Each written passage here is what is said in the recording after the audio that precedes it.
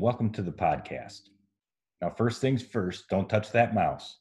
You're in the right place for the Trustees and Presidents podcast, though you were expecting to hear the voice of my good friend Karen Weaver.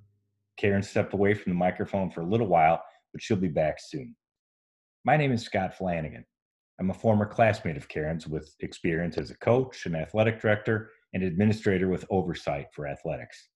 A recovering college president, I'm now a senior consultant with Academic Search, the nation's leading higher education search firm, and I'm a principal with Flanagan Consulting Solutions, where I help colleges and universities with talent development, strategy, and governance. I'm so honored that Karen asked me to pinch hit for her today. And I'm thrilled to be joined today by my good friend David Armstrong. David's a president at St. Thomas University in Miami Shores, Florida. David's a former football coach, a diehard Browns fan, an attorney, and a passionate advocate for students, particularly those from underrepresented backgrounds. David and I first met through our board work with the National Association of Independent Colleges and Universities. We didn't always see eye to eye, but we always had constructive conversation and almost always found common ground to advance our shared commitment to the public purpose of private higher education. I'm sure this is going to be a terrific and enlightening conversation, and I'm thrilled to be able to welcome David to the podcast. So welcome to the podcast, David. Scott, it's so wonderful that you're having me on, and hello to everyone out there in podcast land. And I just want everybody to know that I look just like Brad Pitt. That is well played. Though you and I are on video, of course, the audience will have no way of doing that, but perhaps they can go to the St. Thomas website and validate that or not. Well, since you told them that, then I'll tell them that I'm a husky Brad Pitt. There you go. Yeah, so, you and I have known each other for quite a few years, since actually your time at Thomas More. Been about 2 years since you've been at St. Thomas, and during that time, you've accomplished a bunch, right? You started construction on a Gus Machado College of Business. You've launched the Institute for Ethical Leadership, Institute for Interfaith Leadership, most recently a Center for Pandemic, Disaster, and Quarantine Research. And in the midst of all that, also spearheaded getting started with football and with marching band. So I'm curious in particular, why athletics and some of those extracurriculars are so important to you and to the students at St. Thomas? Well, that's a great question, Scott. And obviously, you and I, we kind of came up through what I call educational athletics. You know, we got into collegiate administration through athletics because we feel that's such a big part of the educational process, and then taking on leadership roles and then working our ways up to being a president. For me, athletics actually comes obviously to my family, my upbringing background in Cleveland, Ohio. I was raised in a family of 7. I was the 5th boy of 5 boys, and I had 2 younger sisters. So I always say that I was the middle child, not by number, but by circumstance, because my brothers could beat the heck out of me. I couldn't touch my sisters. But growing up in that family, you know, you weren't a part of my family until my dad took you to a Cleveland Browns game. He had season tickets for 60 years before he passed away. And, you know, usually around 8 or 9 years old when he took you to your first game, and you walked through the alleys of downtown Cleveland in the 60s and 70s, you know, and that's when you were a part of the family, when you made it to the Browns game. And so I had older brothers. I wanted to be like them. We all went to the same high school. You know, it was all about sports growing up. And so that was the whole formation, is that, you know, yes, my parents had great stress on academics and sacrificed so much to send their 7 children through, 7 of us through Catholic grade school, Catholic high school, 4 of us through Catholic college, 2 of us have earned advanced degrees. But sports was a big part of that. And so I actually got my law degree. After I got my law degree, I had 3 legal offers and chucked them and went back to my alma mater, Mercyhurst near EPA, to coach college football for nothing. I was a volunteer coach. I can still hear my mom screaming at me today. But I had such a great time in law school coaching high school ball. I just felt I was having an impact. I thought, rather than putting people in jail, I was a prosecutor for a while I was in law school. I was having more of an impact as a coach. And so I just thought, you know what, I'm going to give this a run and see if I can achieve my dreams as a coach. And I was able to become a head college coach. But in that process, really found my true passion, which is education. And so that's what has led me to this position today. And so I tell people all the time, the skill sets that I use as a president are not necessarily the skill sets I learned as a vice president and a general counsel and all the, I was able to say at my first college interview for a presidency that I had worked in or supervised every single aspect of college campus, from maintenance all the way up to faculty and everything. And but the skill sets I use every single day as a leader, as a president, are the skill sets I learned on the football field. Hard work, discipline, a positive attitude, teamwork, color blindness. And we talk about all the issues today. Color blindness, all those things I learned on the football field that we use every day. And so that's why it's so important to me. I just believe it's a big part of any transformational formative process. Character formation happens I always say 70% of what happens in college happens outside of the classroom. And athletics was a big part of that. We'll come back to athletics in just a moment. Talk to me about your plan for really relaunching the academic year. I mean, what is the plan for academic engagement, for co-curriculars, residence life? What does that look like on your campus as you get ready for the fall term? Sure, love to get in that. I feel like I was remiss. I didn't answer fully your question. As far as growing enrollment, that's I'm a turnaround guy when it comes to colleges and universities. And I learned from some great people at Mercyhurst, where I went to school and then worked first. And I learned that in order to grow enrollment at a college or university, it's programs, raw recruiting, and financial aid leveraging. Programs are academic, co-curricular, and extracurricular. The fastest way to grow is through extracurricular activities. And so that's where athletics comes in as a president, as an enrollment driver.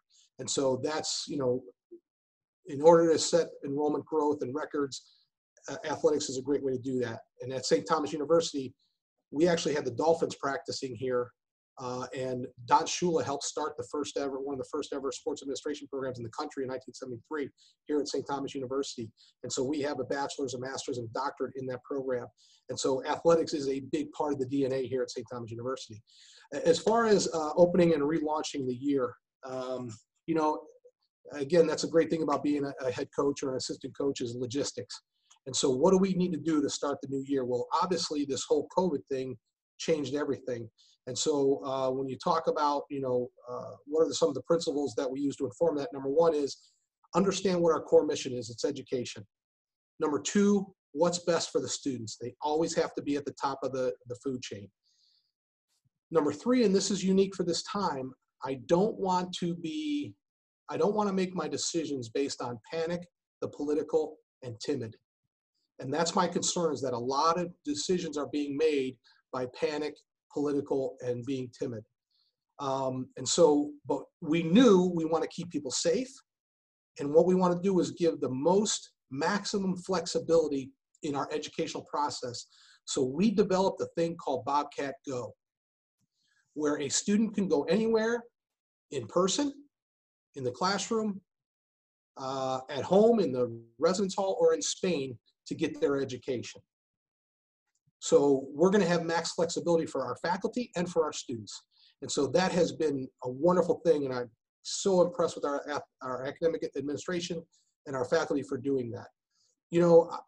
I learned from great mentors who taught me never waste a crisis. And you've heard people now say that during the pandemic.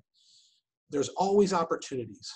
On March 16th, 50% of my faculty, even though it was mandatory, used Canvas, our learning management system. Well, guess what?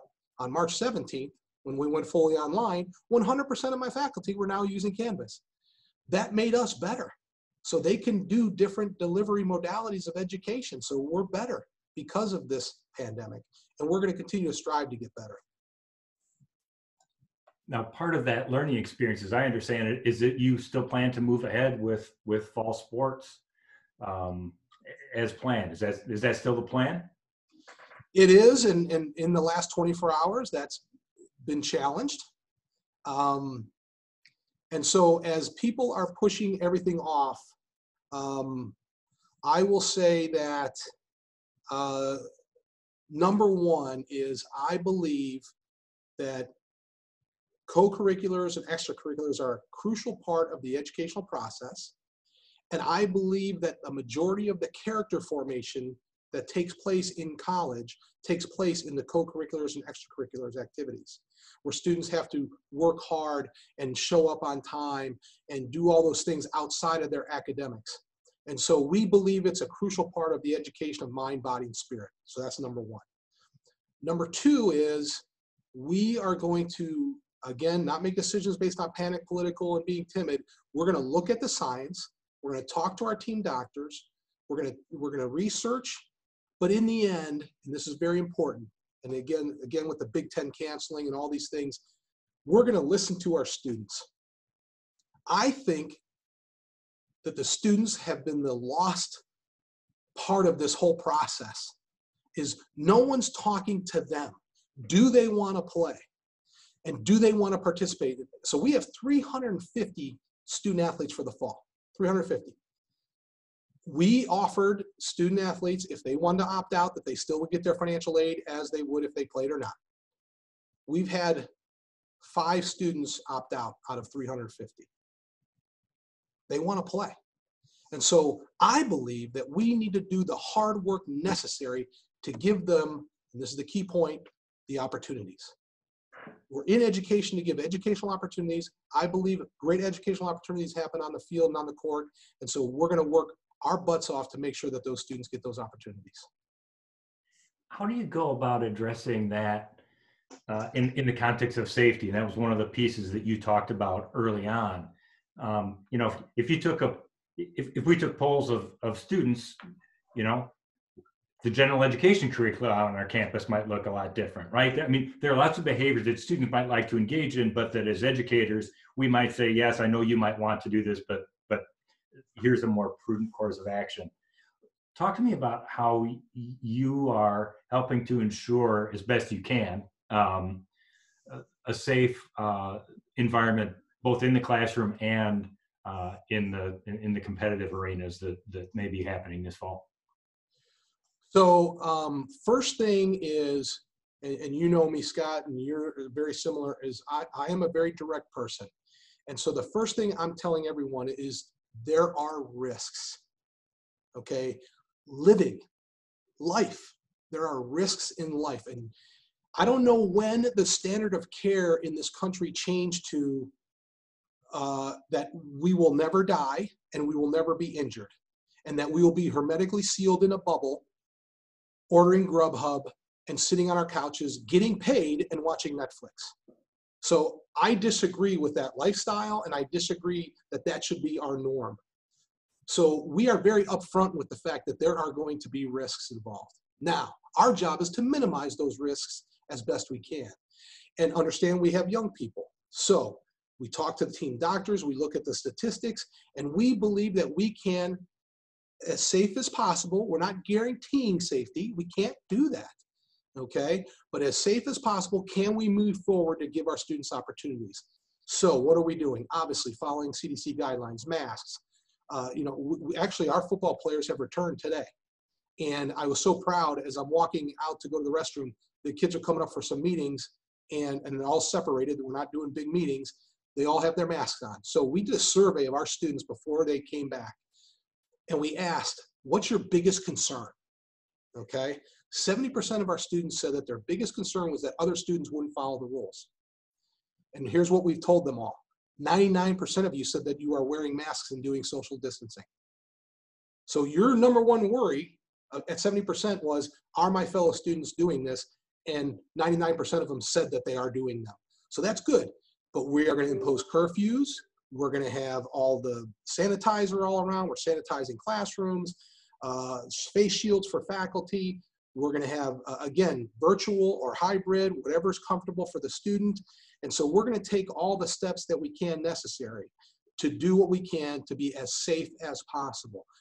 But here's the thing I'm telling people. There is a risk for allowing demonstrations for 8 straight weeks in our country. I knew that we were going to have a surge.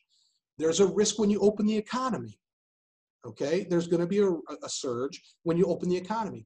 I told my faculty today, I had a meeting with faculty today, we will see cases, but then how we react to them and what we do is what's going to happen to keep ourselves safe and moving forward.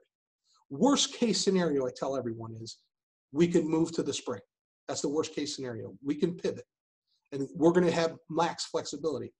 But the reason why we are holding strong in the Sun Conference and why we're holding strong at St. Thomas University is, as a former coach and athletic director, I totally believe this move to have 3 seasons play in 1 season is completely illogical for COVID protocols. So I'm going to take 350 athletes in the fall, 200 athletes in the winter, 250 athletes in the spring, and I'm going to put them all in 1 season on a smaller campus. I mean, we actually have a lot of land here. Okay, so we have a better situation than most. But even at the Division I with the great facilities, that's ridiculous. Why do we all think that in the spring it's going to be any different? Number one, I don't think it will be.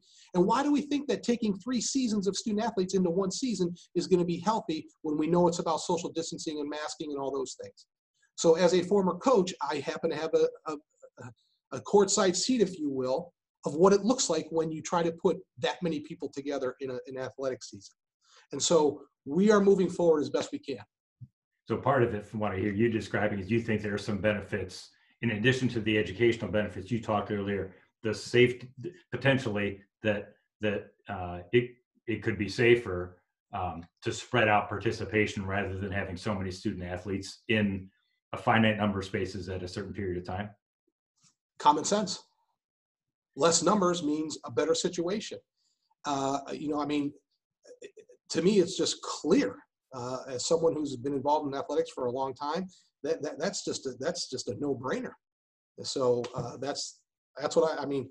It's not what I believe or anything. It's what I've lived. You and I have lived that. We know what it's like.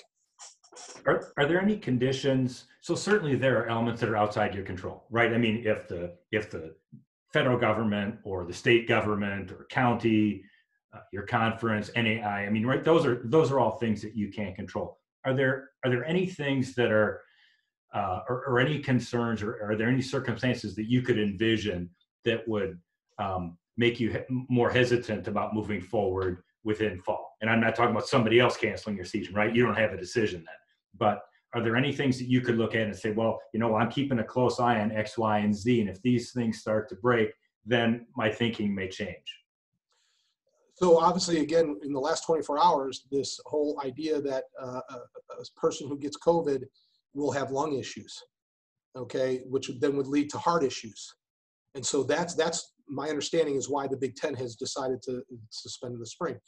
My contention is, how's that going to change by the spring? I don't think it's going to change by the spring. So we're adding EKGs to anyone that's ever had COVID or tested positive.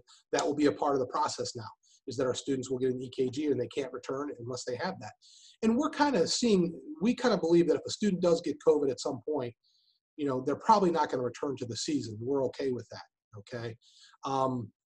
I think the biggest issue that we're going to monitor is our numbers. And if it gets to a certain point where it's untenable, then we will stop and either move to the spring or stop, okay? But here's what I believe. I believe the COVID's not going away, and I believe that we need to learn to live with it. And so if we end up being, one of the few conferences that are going forward, I'm hoping that we will learn a lot. And again, our Center for Pandemic and Disaster and Quarantine Research will be monitoring this, some of our faculty and our athletic trainers. And our team doctors are also the team doctors. Baptist Health is our partner here down in South Florida. And they are the team doctors for the Dolphins and the Miami Heat. And they are on it with us. And they are looking forward to us moving forward to see what we can do better and learn from all this for everyone else. We want to be able to say, hey, these are good protocols and this worked and this didn't work, and move forward. Talk about the roles that different folks have played on your campus. I mean, obviously at the end of the day, as a president, you're responsible, and yet I'm sure that there's been a role for your senior administrators, for your athletic director, perhaps for your board. I'm just curious about the roles that others have played in this ongoing process, because I know it's not a one point in time decision. Yeah, that's a good question. So right away, we decided to create a coronavirus team, and we met daily, starting in March when things were starting to get hairy. And we did that for probably 2 or 3 months. We had to kick up the coronavirus team again, and we're doing it twice a week, 3 weeks ago when we saw the surge come up. And so we have our senior cabinet level, maintenance, housekeeping, operations, residence life, student life, athletics, So people that are dealing with students every day. And we are constantly looking at data, looking at research, looking at new articles to help guide us through our decisions. We're using our conference for sure has used athletic trainers. Our athletic trainers have been wonderful in this process. We're using Baptist Health and our team doctors and the experts at Baptist Health. And so we're trying to bring in as much information as we can, sift through it so that we're making the best decisions. I believe this, Scott, is that, before we sent our students home, so we were not going to close our residence halls. We were going to keep them open for the students that need it. And then what happened on March 25th, we sent everybody home because we were concerned that South Florida needed a place to house first responders. So we were going to be one of those places. They ended up not needing us. Okay. Before we did that, we did not have one COVID case in our students and faculty and staff. We got COVID cases once everybody went home. I truly believe in my heart that our students are safer here on campus with testing, with temperature checks, with our applications on screening, our screening apps, our contact tracing, with our Baptist Health Clinic here. I truly believe that our students are safer on campus because we can monitor them, and we're going to have curfews. We've never had curfews before. We're going to have curfews. And we're not letting students go off campus once they're on. And so I believe that they have a better chance of staying as safe as possible on our campus with our protocols. To what extent have your trustees engaged in these conversations, whether as advisory or in helping you as a soundboard, or or perhaps to the other extent, the extent to which they may perhaps were decisions that you brought to them or that they felt was in their purview to make? Talk to me a little bit about the role of trustees and this. Yeah, I'm sure it's a little bit unique that as a college president, I'm also a lawyer and I was a general counsel. And so I can kind of, anticipate concerns on liabilities and things like that. So I kind of give that stuff first, because that's obviously what trustees are looking for as their fiduciary duty. Okay, what are our legal liabilities? What are the risks here, and what are the risks? So I actually lead with that. And so that's number one. Number two is it's constant communication. So we make a lot of videos here. I've done videos to our parents. I've done videos to our students. I've done videos for our community. And so our trustees are constantly getting that. We have a COVID button on our website. We constantly update that information. We have a compliance person here, Matthew Roach, who was actually a former student of mine in pre-law at Notre Dame College in Cleveland, worked for me as an intern at Thomas More and is now our compliance person here. He and our President's Cabinet put together a wonderful COVID manual. It's on our website. And so the trustees are constantly, I don't want to say bombarded, but continuously given information so that they know we're on top of this thing. And again, I keep on telling them, there's still risks. We know that. And we're going to do the best that we can. I do want to say this is that as a lawyer, I came up with this saying at one point in time when I worked with a mentor of mine who was actually always very nervous about getting sued. And to be honest, it led to some bad decisions by us because he was always worried, well, what if they sue us? Finally, I said to him, I said, you know what? Anyone can sue us at any time for anything, anywhere. You have to accept that, okay? But in the end, another legal general counsel mentor of mine, Chuck Carletta, who I met at the Stetson Law Institute, which I'm on the advisory board there, he always said every time he spoke, and it was wonderful, he said, you have to listen to the lawyers and you got to let that guide you. But in the end, the lawyers don't make the decision. You as the president or the administrator have to do what's best for the institution. And that institution umbrella includes your community, your students, faculty, staff, all those people. And so sometimes the best decision for the institution may not be the best decision that a lawyer wants you to do, okay? But it is the best thing for your institution. So that has guided me my whole life as an administrator, is that, hey, we're gonna make the best decision for the institution, which includes all the community that we have there. Do you see this as one of those situations where there is a little bit of a conflict between sort of the liability side and what's in the best interest of the institution and its students, or do you not see those in this situation as in as much conflict as some might think? Well, it's funny. I'm sure my president's cabinet and sometimes my trustees they get frustrated with me sometimes because I tell them, all right, I'm going to put my GC hat on. I'm going to put my general counsel hat on and I'm going to give you this.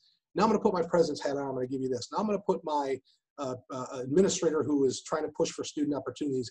And so I'm constantly putting myself in the position of what are the risks? What are the liabilities? What are the legal issues? When I was a GC, I used to tell my president, I say, listen, anytime something happens, I'm going to tell you the worst case scenario. We're all going to get fired. We're going to get arrested. We're going to end up in jail and the school's going to close. That's the worst case scenario. Okay. Best case scenario is we handle this thing and it turns out to be a positive for us and we end up being recognized nationally as the best in this field. Usually none of those extremes are going to happen. Our job is to get it as close as possible to that positive side. Okay. So once you tell everyone this is the worst case scenario, at least people know it, they've heard it, they can picture it, and then you work your way back. And so I'm always trying to do that with my trustees, with my team, with my staff. And then we work very hard to make sure that we end up on the positive side as we're going about our business. You referred, and of course this will hit the podcast will hit a few days from now, but right, this is the day when the Big Ten has announced that they're moving fall sports potentially to spring. There's an expectation of an announcement from the Pac-12 at some point today. So you talked about the people that you've engaged to help make decisions and that your conference has engaged. So to the extent to which you're making a different, your league or your institution making different decisions, just sort of as I think about it, right? It could be because you have different information. It could be because you're in a different situation. Could be because you have a different level of risk tolerance. Talk to me about, as you observe what's happening on the national landscape, the extent to which you think, one of those three or maybe something completely different might explain the different kinds of behavior that individuals and institutions and conferences are moving forward with. Well, I told you before the podcast, Scott, if we can get controversial here, but here goes. I had a great CFO teach me one time that, Dave, if you want the answer to anything, follow the money. And what no one's talking about here, and it was kind of in the MAC article when the Mid-American Conference canceled the other day. It was kind of in there. What people aren't talking about, and you and I are in athletics, so we know this, is that March Madness did not occur. So that means the share of money that goes to Division II in the NCAA didn't go there. The share of money that goes to Division III didn't go there. So if you think that people are making, if the total decision is totally about safety, which I disagree, especially if you're moving into the spring, because I think it's more unsafe in the spring based on protocols, people are making decisions based on money because we know that it's a challenge during the pandemic. We know some people are struggling with enrollment and those kind of things. We are not. We're going to have another record year of enrollment. So people are making decisions. Money's a big part of it. The MAC, so here's the example. Kent State lost $5 million when the big Power 5 schools did not want to play out of conference. That's how they pay for their season. That's how they make it possible, the smaller Division I's. And so people, it's easy to say, you know what, I'm not going to play football because that's the most expensive sport. And it's the most travel and all that kind of stuff. That's going to make someone's bottom line look really good. That doesn't motivate me as a president. What motivates me is the opportunities for my student athletes who want to play. You see the tweets out there and all that stuff in social media. Parents of Ohio State Buckeyes, the players, the coaches, they all want to play. Why aren't they being listened to? We know that there's risks, but they're signing up for those risks. CTE, okay, I'm a football guy. I played football, was a coach. I'm not a CTE denier, okay? I'm not a climate change denier, okay? But it's a risk, but I also think that it's a risk we're taking from all the value I learned and got out of football. So sitting on the couch in a bubble, to me, does not hold value compared to the risk, overcoming the risk. The outcomes are better for me, and I'm willing to challenge those risks, okay? And so money is a big part of why people, in my opinion, are canceling. I think the political is a big part of this, okay? What I'm trying to help guide me is our students first, safety second, and doing, again, moving forward and showing our students that we're not going to be timid, that we're going to do the things that we need to do. And again, a lot more work doing it this way. It's easy for us to cancel and say, oh, we'll push it off. No, we're working our butts off to make sure those students have those opportunities. You mentioned earlier you've had only a handful of students thus far opt out. What other kind of feedback are you getting from parents, from student athletes, from members of the community about your decision so far? You know, I was driving off campus yesterday, and some of our great police officers from Miami Gardens were relaxing on our campus, and I love when they come on our campus. We give them free lunch and free dinner, and they said, hey, we're seeing students. I go, yeah, because we're opening and we're moving forward with athletics. They were like jumping out of the car, man. They were so happy. They were so proud that we were moving forward and giving our students opportunities. I'll give you an example. I'm not going to use their name, but we have one of our student athletes on the football team's dad is a medical doctor here in South Florida.